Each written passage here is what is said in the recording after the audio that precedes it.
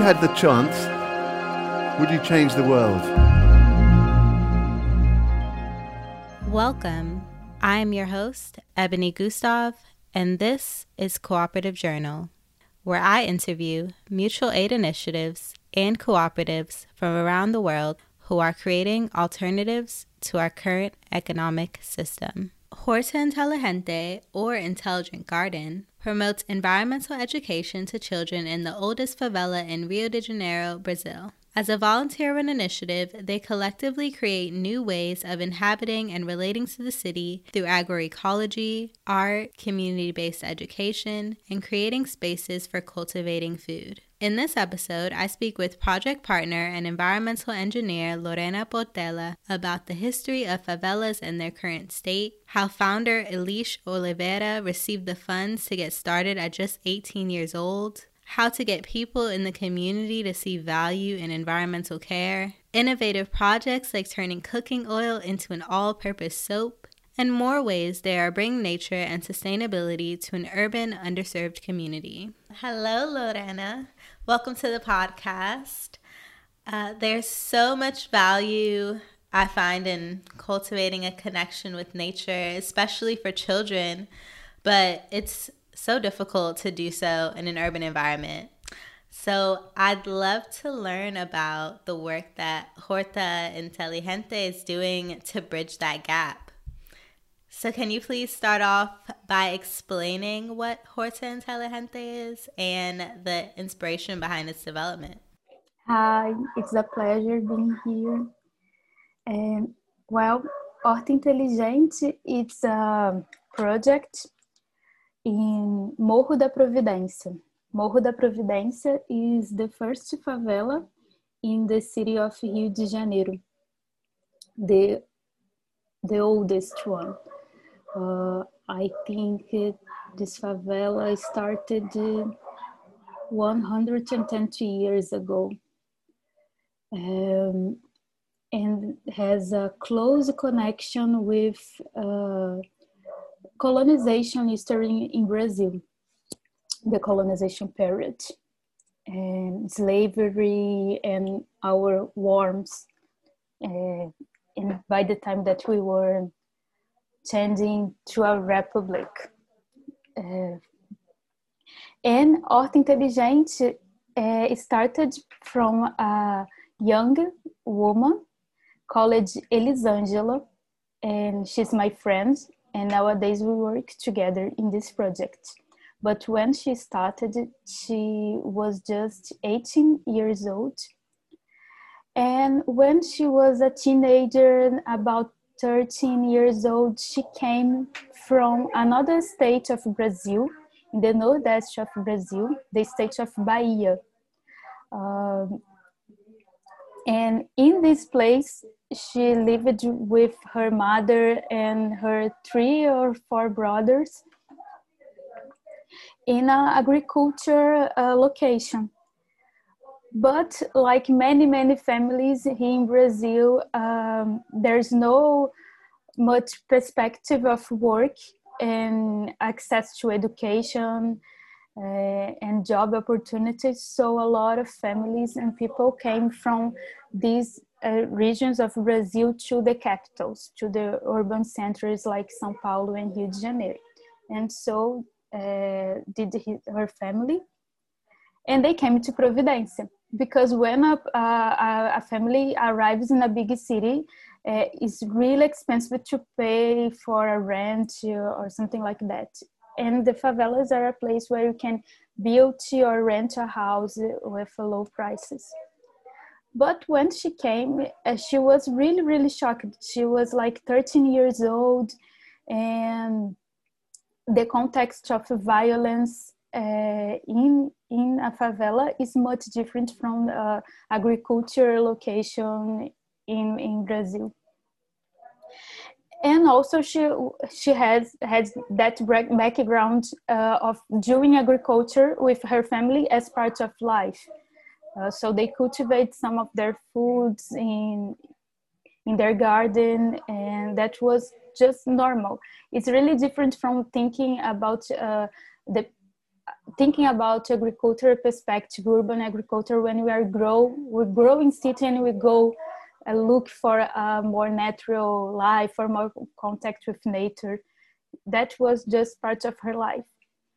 And she had this sensitive, she really wanted to do something for the children of this new place where she arrived, because she knew the importance of having a childhood in contact with nature and animals and basic stuff. But we don't have nothing like that in a context of favela. Out of people, the children have the chance to play in the sea, play in the streets. We don't have much contact with trees and birds and things like that. So she decided to start that project, and she received like a mentoring. I don't know if that's the word, the exact word, but like a support, a financial support by a project of Rio de Janeiro, of the administration of the Rio de Janeiro city. It was like a prize. She passed through a program, and she was one of the final selected. So it was not given. She had to learn how to write and plan a project, and she received a little bit of money to start. It's like, I don't know, 10 mil reais in 2016 when she started. Maybe it's something like $2,000, something like that. Not very much. And with this first money, she started to grow a small gardening in a place in the favela, and started with her mother to give as a volunteer classes, environmental education classrooms in a school, a public school in Providencia neighborhood.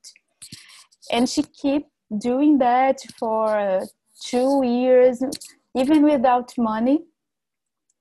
And a few months later, I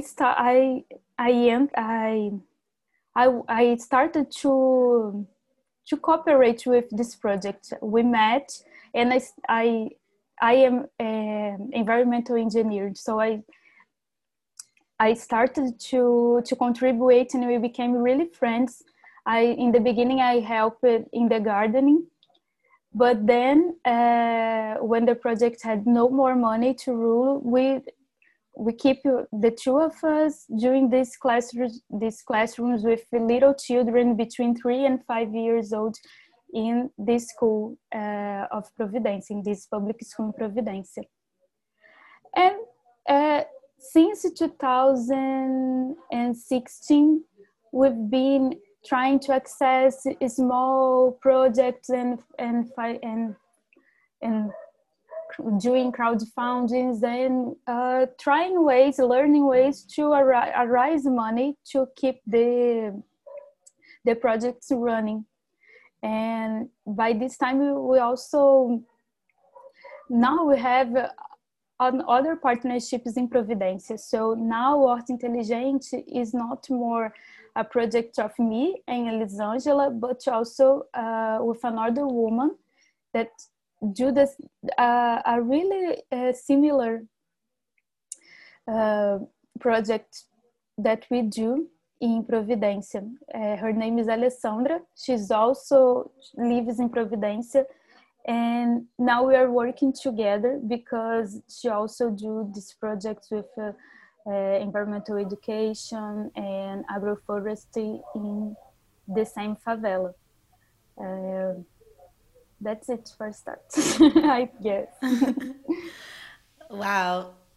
That was very in-depth. I love that you gave the background of, what's your partner's name? The one that founded it? Elisângela, Elis. We called her Elis. Elis, Elish. like a Okay. nickname. Yeah. So just coming from the background of having that connection to nature and knowing how important it was to her development, and because not having access to nature in an urban environment definitely has an effect on your mental development and your critical thinking skills, and just, you know, the healing that you get from putting your hands in the dirt, having that outlet. Um, and just to clarify, because people might not know what a favela is, can you explain what a favela is? Yes. Um, let's see. It's the first time that I'm going to do that in English, but I'll try. Uh, we have in urban context in every city in the world the periphery zone. So sometimes, even in Brazil, it depends of the city. Depends of the city. So in São Paulo state, for example, it's a big city, bigger than Rio de Janeiro, more urbanized, but poor people, people that have no income to rent to live in the center of the city, they will live, they will sleep, work in the center, but they will sleep in the periphery zone. But in Rio de Janeiro, because of his characteristics, we have a lot of hills in the middle of the city, all over the city. And in like 130 years ago, when slavery was declared, slavery was banned, and we were the last country to do that. And we just did that because of England's pressures, because of the changes in the currency and all that, but which was not a process that the people get organized and did. So it was from up to down. And when this happened in Brazil, all these thousand people was just abandoned with no rights and no support. And all these people have no place to go. So they started to occupy these hills.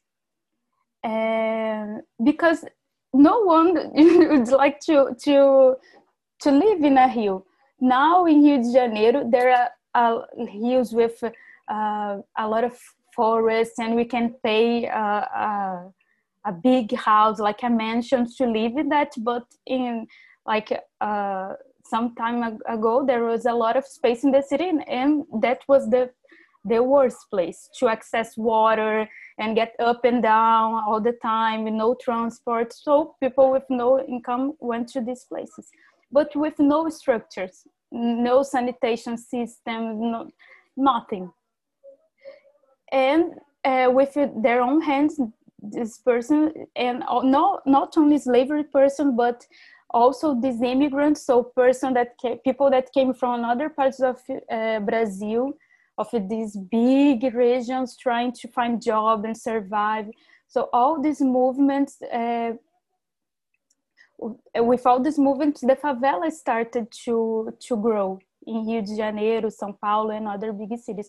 But in Rio de Janeiro, we have this specific situation because it's in the middle of the city. Like even in rich parts of the city, we have favelas. That's because we also see the violence a lot in Rio de Janeiro, because we cannot close our eyes to it, because we are always getting in contact with this as we cross the streets, or we take a car to go to another neighborhood. I think that's it. Yeah.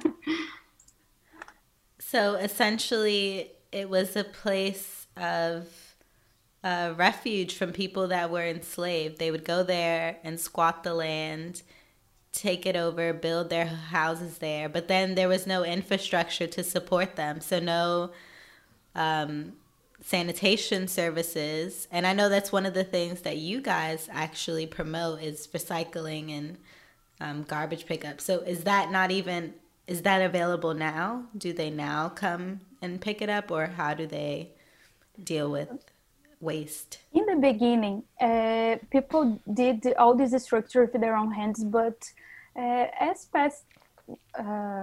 time was passing, the public power, the governments arrive in some of these areas.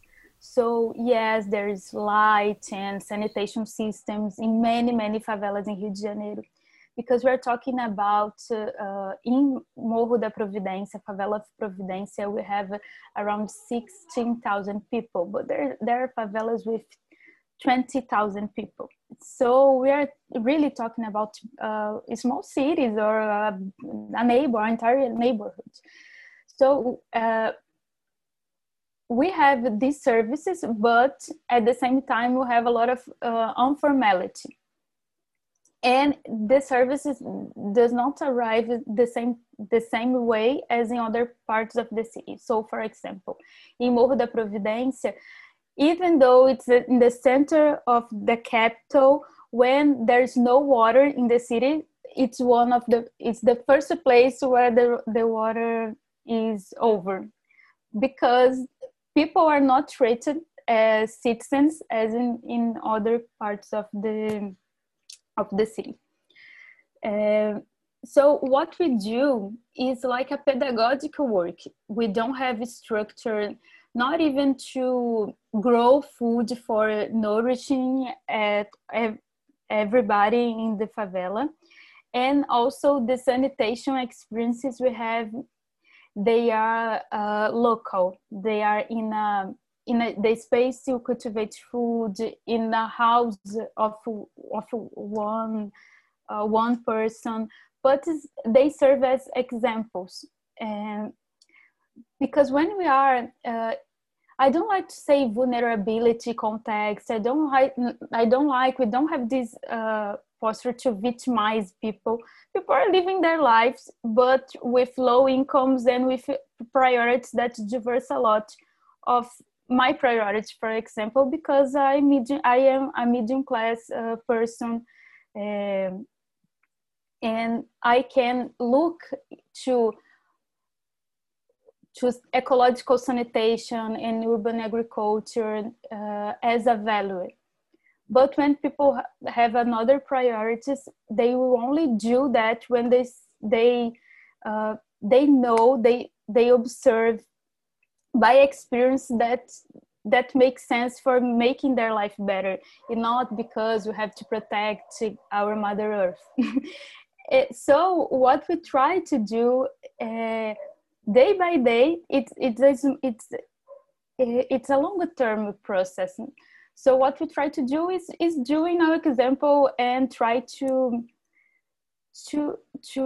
build this small experience of cooperativism, of collaboration. So with this ecological sanitation system, we call that Bacia de Evapotranspiração. I don't know, evapotranspiration bay. It's a system that we use bananas to make the toilet treatment. And when we did not invented that, we have these in many permaculture initiatives and all around Brazil, but we did that in a favela, in the favela of Providência. We did one. By this time, when we did that during 3 days of this cooperative laboratory, there was some people that live there, people from university, and so we made opportunity of learning together. But we cannot say that we are making a big revolution, but we really believe in the things we do, even though they are small. And the same thing with growing food with no poison in an ecological way. inside the favela. There are many urban agricultural experience in favelas in Rio de Janeiro nowadays. They are growing, and we are in contact with them. We are also learning to work as in partnership and as this big web, and we learn from our own experience from each other. But so there are contexts with when they have space, enough space to grow more food. In our case, we have a small space. So one of our agroforestry area, the space where we cultivate this food, it's in the major entrance of the Morro da Providência. So to access Morro da Providência, to access the stairs to the favela, to all the houses, people have to pass through this area with a lot of trees and food that are growing. And we made this with places to play, a place to city, and beautiful things. So people can start to be proud of the place they live. And when people also see that they can pick up the food in the place of just see garbage, this also made a small difference. But when we did the installation of this big system, which was in 2019, 3 years ago, it was exactly May, in the days 4, 5, and 6 of May in 2019. So it has been 2 years now. Times go fast. And so we spent 3 days doing this work, and a lot of children and people from the Providência were with us helping, as they see that we're throwing the garbage away and growing food. It was a beautiful action. But it was a punctual action. And now what we do is be with children, not in this pandemic context, but during this planting day, we started to be with the children weekly to keep cultivating and removing the garbage, because the garbage always come back. So that's another really important circumstances when we're talking about urban agriculture in a favela context. Sanitation, the relation with garbage, and the relation with soil and food, they are really straight, because the access of water is the access of potable water, and all the systems to make that water go away after we use it, it doesn't work. So we're always in contact with this, and we have to deal with this. And the garbage, the same thing, because the service to keep the garbage, it doesn't work properly in a favela. Yeah, it's interesting what you said about it being a privilege for you to care about food waste and garbage because you're middle class, but for someone that is lower income, for them it's like they're just trying to survive, so they don't have time to think about that. And so but by getting them involved with the creation of a solution for their basic needs, like having access to clean water or having a space that is beautiful, that isn't full of garbage, once they see those changes and are a part of the process, then I feel like that's an incentive for them to continue to do it. But just telling them you should pick up your trash doesn't always work. They don't really reciprocate that. And I'm curious to know what other ways you engage with and teach the community. Other things that we do in our project. Let's see. We do these also related with garbage. Caminhada inteligente. It's like a smart walk. We can translate as a smart walk. And that was Ailish's idea, this girl that created the project. And like once a month or 3 times in a year, we use it to do that. We did that a lot before the pandemic.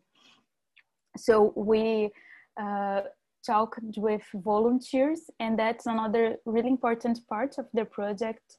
I learned that with Elise too, that it's really important to call volunteers that do not live in a favela and maybe had never the chance to be in one, because it's like a separated part area of the city.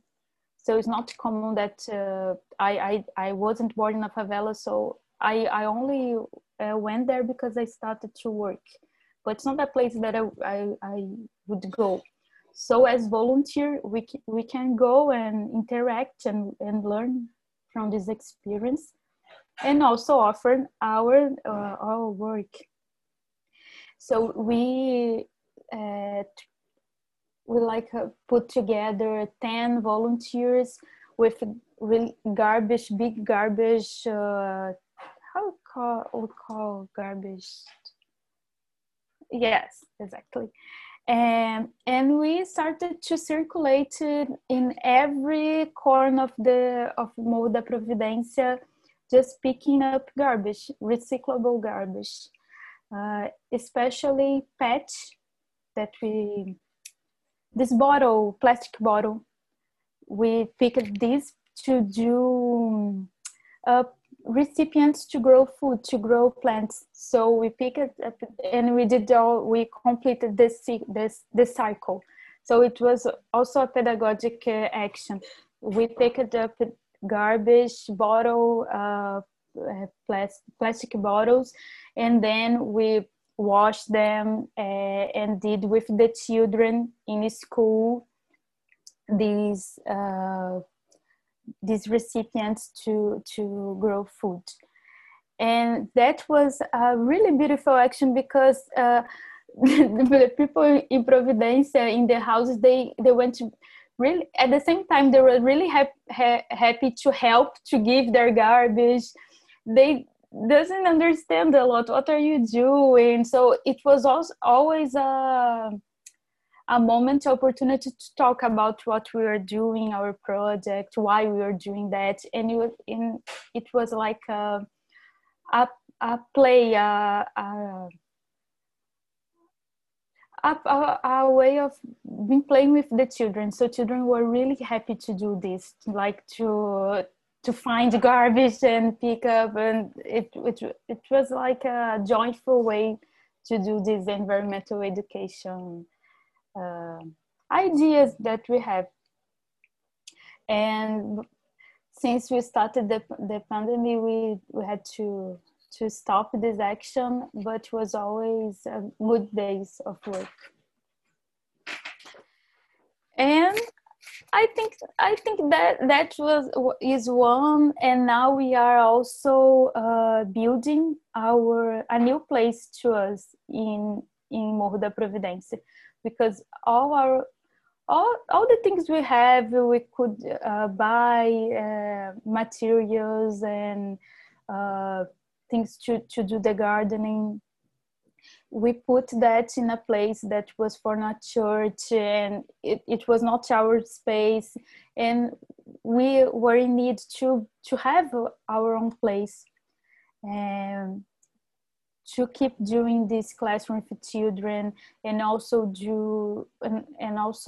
be able to do more activities with the mothers. So we know that women are not only in Brazil, but women are in charge of the families, especially in this vulnerability context. So they also have they are in need of activities and things to live with more quality. So we also were thinking about offering activities for the mothers and women that are in care of the children, like yoga classes or natural food classrooms, and we needed a space to do that. So um, in I think it's been 6 or 18 months from now, we started to build this small class, a small space, a construction in our area of Providência. We received some donations, and we started to build this area. And I think in 3 months, maybe it will be ready, and we will start to do these classes with all the care, because we don't know how it's gonna be, the pandemics the next months. But by this time, we are also helping in the distribution of food. So like people are in hungry. The situation, the crisis here is really tough, because we're not receiving the support of government, and people don't have a job. So even in big cities, people, even in a favela where people are not miserable, there are favelas with miserable situations, but in Providência people work, have maybe sometimes they have their stuff. It's not like a extreme vulnerable situation. But even now, hunger is present. Is more present in the big cities, more than before.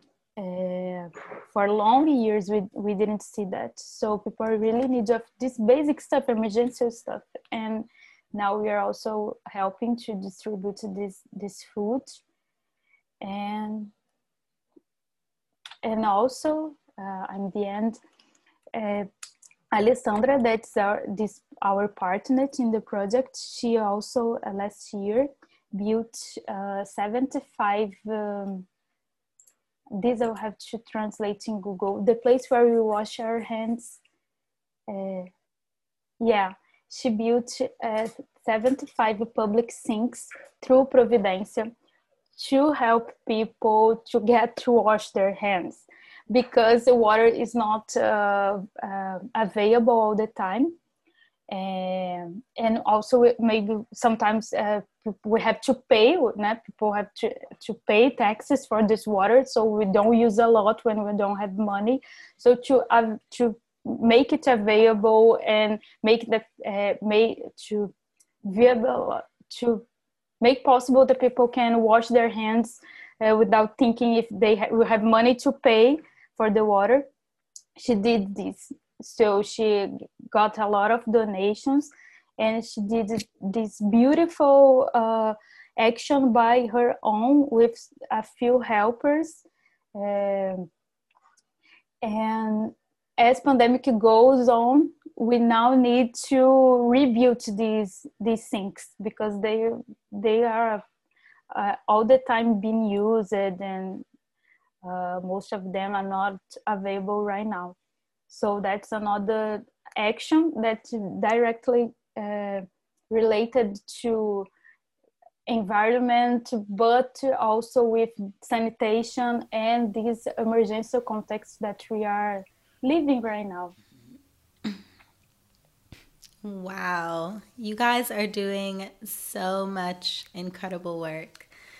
And I love the idea of getting mothers involved, because if the mother, who's generally the head of the household, they're the one that's generally taking care of the children and making sure the house is okay. If their well-being is not in sync, if it's not in balance, then that will have an effect on the children.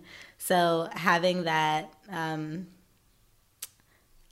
having tangible resources for both the mother and the child, I think is so important to have that unified.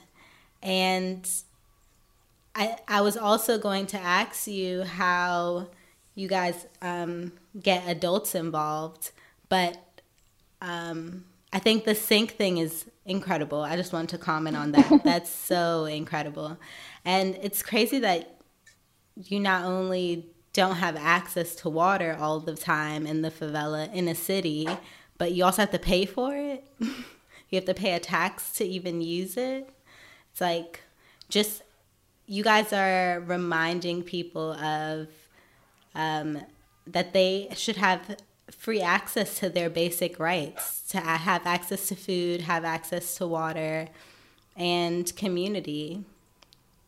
And so, how do you guys get adults involved? Have you found that adults reciprocate this knowledge? And especially during the pandemic, where you said a lot of people are out of jobs and they're hungry, how have you seen that people have been gardening more, that they care more about self-sufficiency? It's like I said, it's like a medium long term process. So we had good experience, important, not good, because there's nothing good about all this we are living, but we have an important experience with these specific situation of pandemic. But before the pandemic, what we did, and that's why Elise always did these directions to her project. Why children? Why work with children? Because it's really tough to change the mind of an adult person. Not because they're in favela, but it's more different to talk, and people are not that open, and maybe people pass through really tough things in life, and they won't believe it, that changes are possible, or they doesn't care to do things different. But when we're working with children and they are having fun, and that start growing up, do the recycling, or growing a food, putting the seed in the soil and see that grow. When they get involved with that, and that became important to them, they will talk to their parents. They will see that their parents throwing garbage in the street, and they will say, you cannot do that. And they will ask for, can we have a planter in our home? Do you know that we can pick this tomato seed and put in the soil that will grow? So through the children, we can arrive in the adults, the mother, in the family.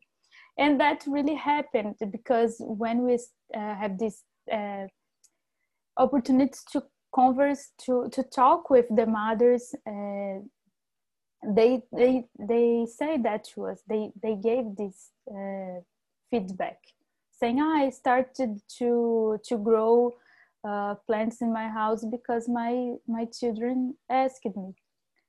So that was our ways to do that work.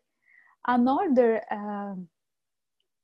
strategy that was run by Alessandra, that is the person in charge of these public sinks right now. She did for 3 or 4 years the production and distribution of soap. The soap that we can make with oil, the recycled of oil, the oil that we use to cook in kitchen. So what she did was people, the neighborhoods had to bring their oil in cans, so they won't throw it away in the soil or in the sink directly.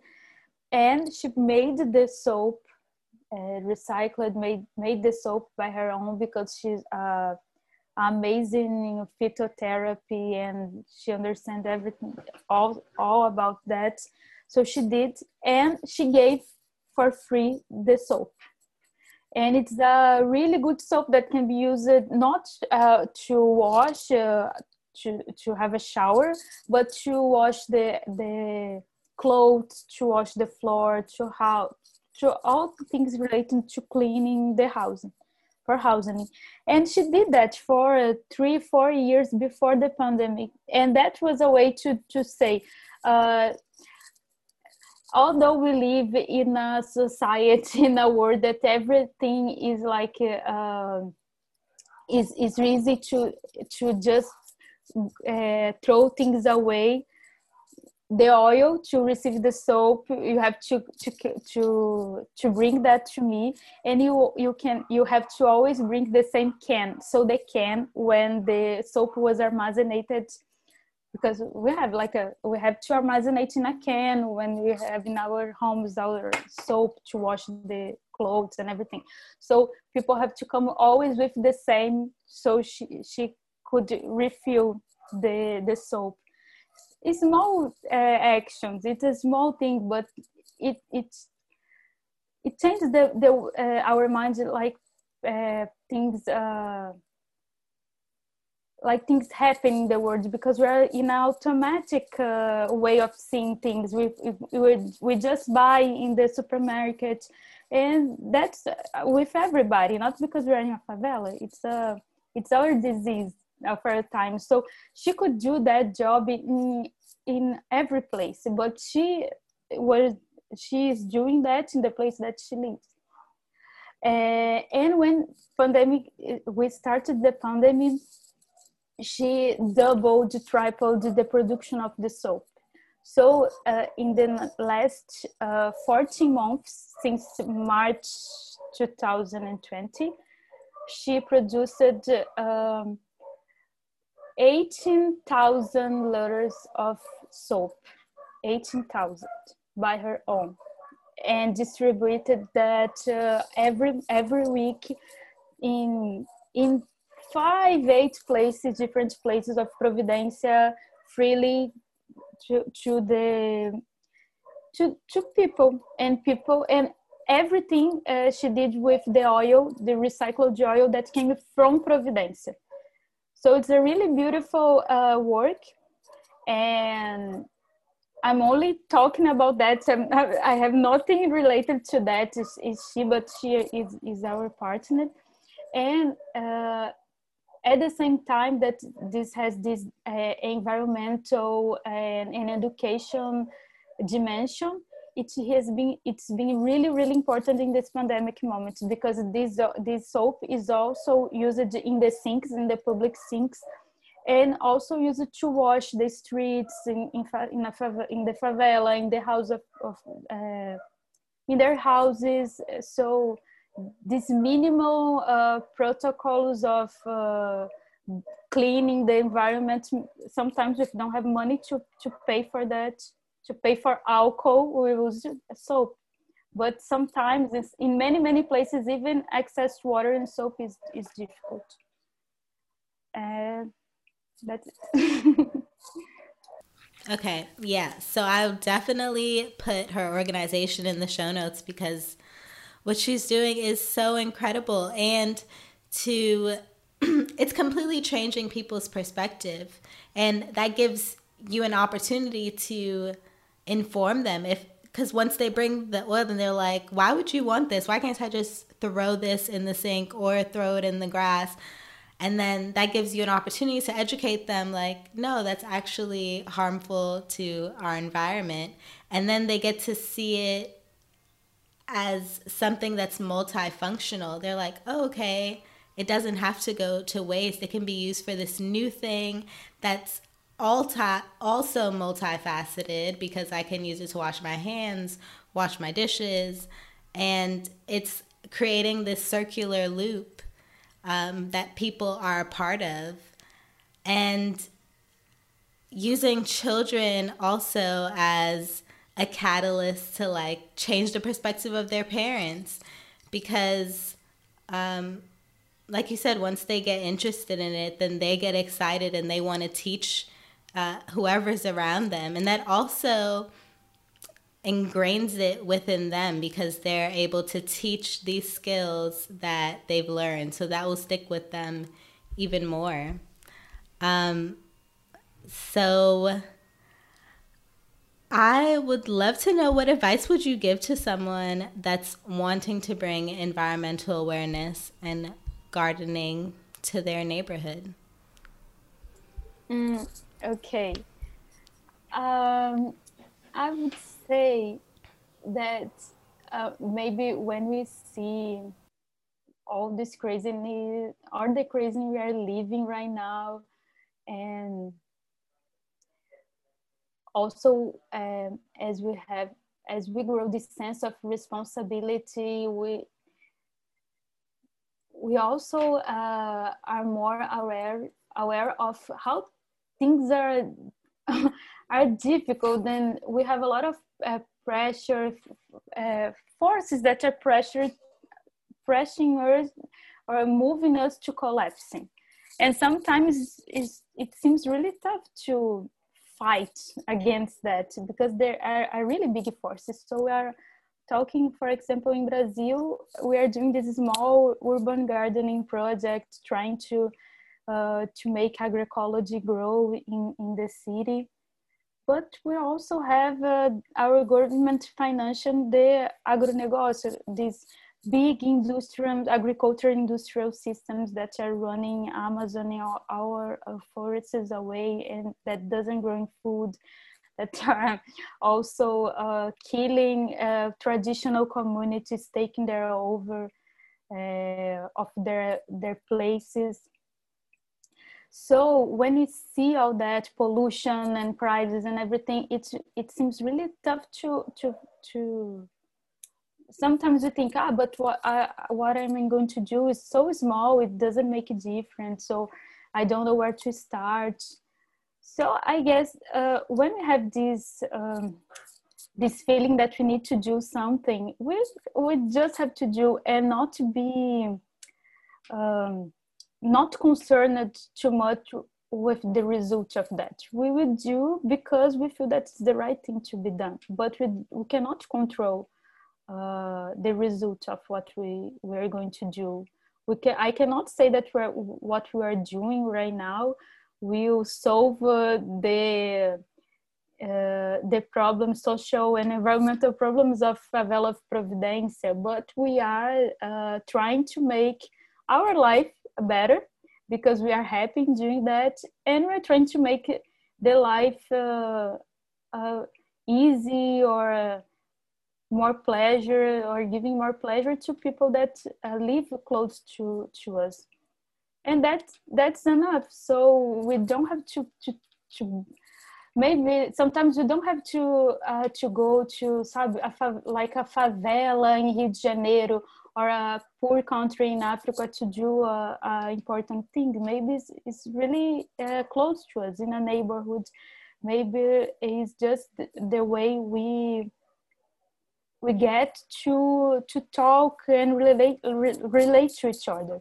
So when I started like 5 years ago, there's not a long time, 5, 8, 9 years ago, I started to work with environmental projects in schools. I was in university, and then I started to work in favelas. All this experience, today I can say that I have a lot of anxious. I was a lot of more anxious about the result of what I was doing. Or we get happy, but we cannot do that only because of our ego, because we will get disappointed if that's the major motivation. So now I try to do what I think is the right thing in the moment. If that makes sense to me, I will keep doing. And also, I think it's really important that we find people that think similar to us to start something like that, because we cannot do anything alone. we really need the support. So I learned a lot with these two women that work with me, and I'm really concerned about Providencia, and I love doing that. But to simplificate, I only do that because I love these two women, and it's good to work with her. And I know that it doesn't matter the situation we're going to pass through. We are together, and we'll find a solution.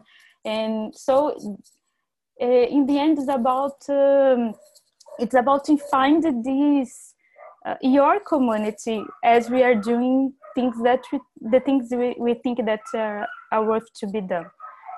We don't have to first I will graduate, or first I will build an organization, and then I will have the structure, and then I will have the utils and all the things I need to do the difference. No, we are living and learning and doing the difference, and making mistakes, but we are walking.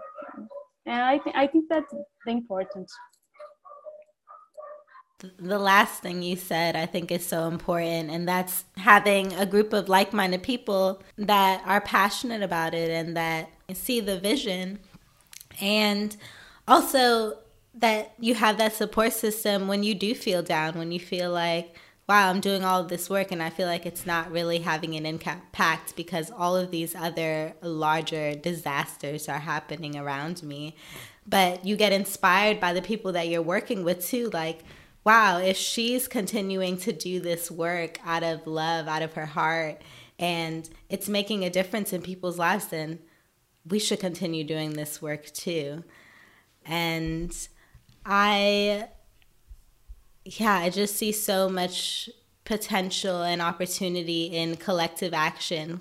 Because again, like you were saying, we don't need to wait to graduate or to necessarily get all of this funding that we imagine that we need. If we're working cooperatively, then we'll have access to the resources that we need. And my last question is, how do you envision a changed world? And that can be broadly or through the context of the environment. Maybe in this not a universal context, but in this context where I was born, Rio de Janeiro, and the places I work, Morro da Providência, I think that it's good when people look at each other and see that they can rely on each other. So, and we also can look to the environment, the place we use, the resources that are close, and know that we can rely on these resources. So even though we have limitations in an urban place, in an urban structure, at the same time, we can use the water that came from the rain. We can grow some food, and we are getting closer to our essence, our essence of being an animal, a being in this planet. So what I envision in urban context, like a favela, is the opportunity of being in relation with this sense, that it's easy to feel that when you are in a forest, but many people won't have this in a probably it's really common in a lifetime to go to a place like that. So what I envision is that through cooperative process, that we can get this connection. Because also what we see is that it's not only because we are eating bad, eating poisoned food, and we are getting sick. also mental health are really bad with everybody. And through this contact with nature, I guess we have like it's a way to get back and to be and to be here and to be present, like a reconciliation with Earth. And sometimes it seems that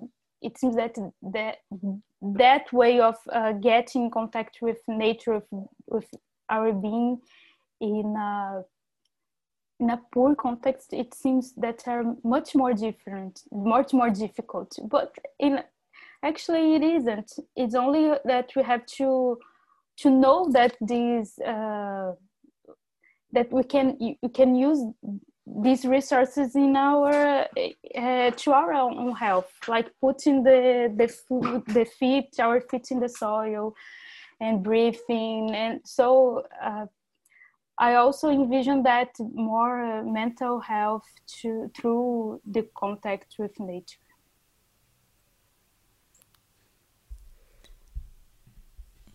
Yes, thank you. That was so beautiful. And it's especially important in an urban context because it's highly stressful. Things are going faster. There's more of a lack of resources, which really there isn't. It's just an illusion, but that's how they make it seem. And so to have that outlet of getting your hands in the dirt and putting your feet in the soil and creating a sense of agency by growing your own food is so, so important. It's so empowering, and it is healing as well. And then just the healing aspect of being in community too. So you're creating community and you're building that remembrance of our connection to nature. And yeah, so you're playing a big role in allowing people to remember their essence and all of our essences. So thank you so, so much, Lorena. This was a wonderful conversation. It was my pleasure, Ebony. I loved the questions you made, and I learned a lot of our conversation too. Thank you so much for tuning into this episode. I'm on a mission to get these little known solutions out to as many people as possible. So please help me by sharing, leaving a like, and a review. If you would like to stay in the loop about future episodes, please subscribe to the podcast or my newsletter at cooperativejournal.com.